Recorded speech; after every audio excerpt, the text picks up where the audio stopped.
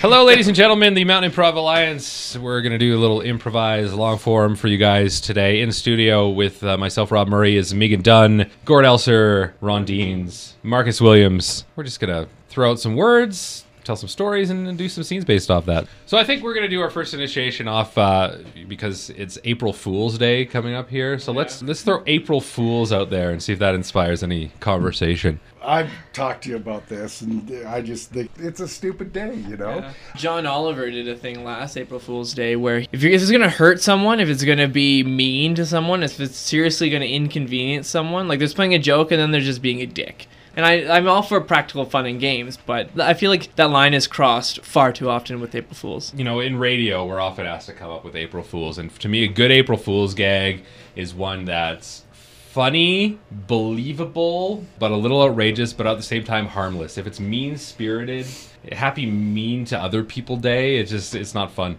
For you guys, that would be like announcing that there's 2 feet of snow outside when there isn't. Well, see, that's the thing. Stuff People like can just that. open their window and see Yeah. that there's not 2 feet of snow. If we somehow cover the entire town in 2 feet of snow, I mean, that would be an April Fool's prank right there. That would be one for the ages. I need an excuse. I gotta get out of work. Honey, I just don't know what to do. I can't go to work today. Could you tell them that the pig is sick again? I say I've used the pig is sick every time, and he just thinks we should be cooking that thing and eating it. Ring-a-ding-a-ding, ring-a-ding-a-ding. Can you get that? Probably my work. Okay, fine. I'll make up your excuse. Hello? Is Johnson there? I don't think Johnson, just put I know he's there. No. It's April Fool's Day. He's pulling one. He's not in the house at the moment. Sorry, sir. I don't believe you, and I want proof. Hang on. I'll just quickly upload to Facebook a photo of him climbing up Everest. Everest? Okay, can you see that now? It's on his Facebook page. Oh, so that's where he went. Good one, honey. All right, well, onward and upward, and we'll manage in the office without him. That subscription to Photoshop has totally paid off. Okay, you're set. See, now he's gonna expect me to have all these Everest stories when I go into work tomorrow. Ring-a-ding-a-ding, ring-a-ding-a-ding, ring-a-ding-a-ding. Is that your work?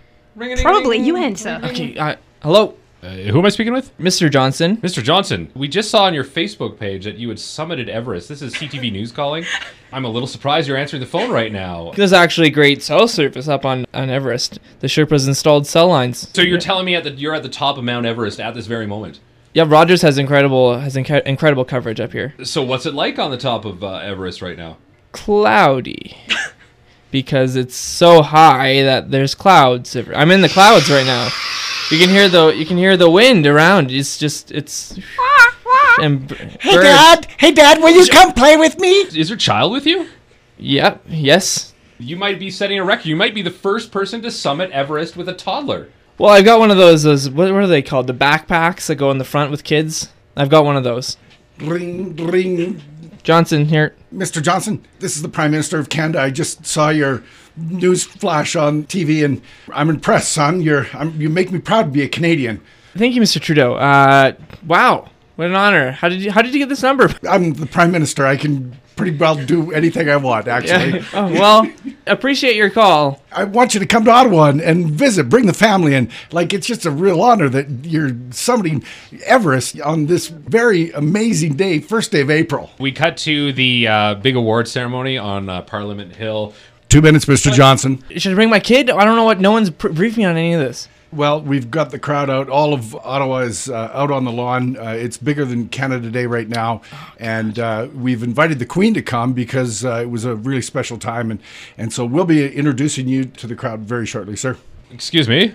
Yeah, hi. Are you Mr. Johnson? I am, yeah. Hi. My name is Sir Edmund Hillary. I am the first person to ever summit Mount Everest. You're on the New Zealand $5 bill. Did you know that? I am? You are. That's a fact. There's some inconsistencies in your accounts of Mount Everest. I don't remember there being a playpen at Base Camp 3 like you described in your accounts. Well, it's a new addition. You know, you climbed it a while ago, and it's just a new thing. The Sherpas just put that in with the cell towers. So, did you see my pictures, my photos? My photos? Yes, they were rather interesting. That clown that you met halfway up was a little strange, juggling on Mount Everest. He's just there to entertain everyone. Keep the spirits high when you're climbing old Everest there, hey? What about that mountain lion that you rescued from near the summit? I thought that was strange as well. I just rescued him and then rode him all the way to the top. And just like the picture on my old Facebook. I think you're a fraud, a phony. What? I shall tell the world. How dare you accuse my husband of being a fraud? I have a photo here of you dancing naked with another mountain lion that I will show the world if you go public with these claims. Where did you get that? Never you mind. I don't recall this moment, but I did get pretty drunk after I summited Everest. I mean, it was quite a party. Yeah, we have photo proof of you doing weird things with that lion, so I won't talk if you don't talk. I think we're square.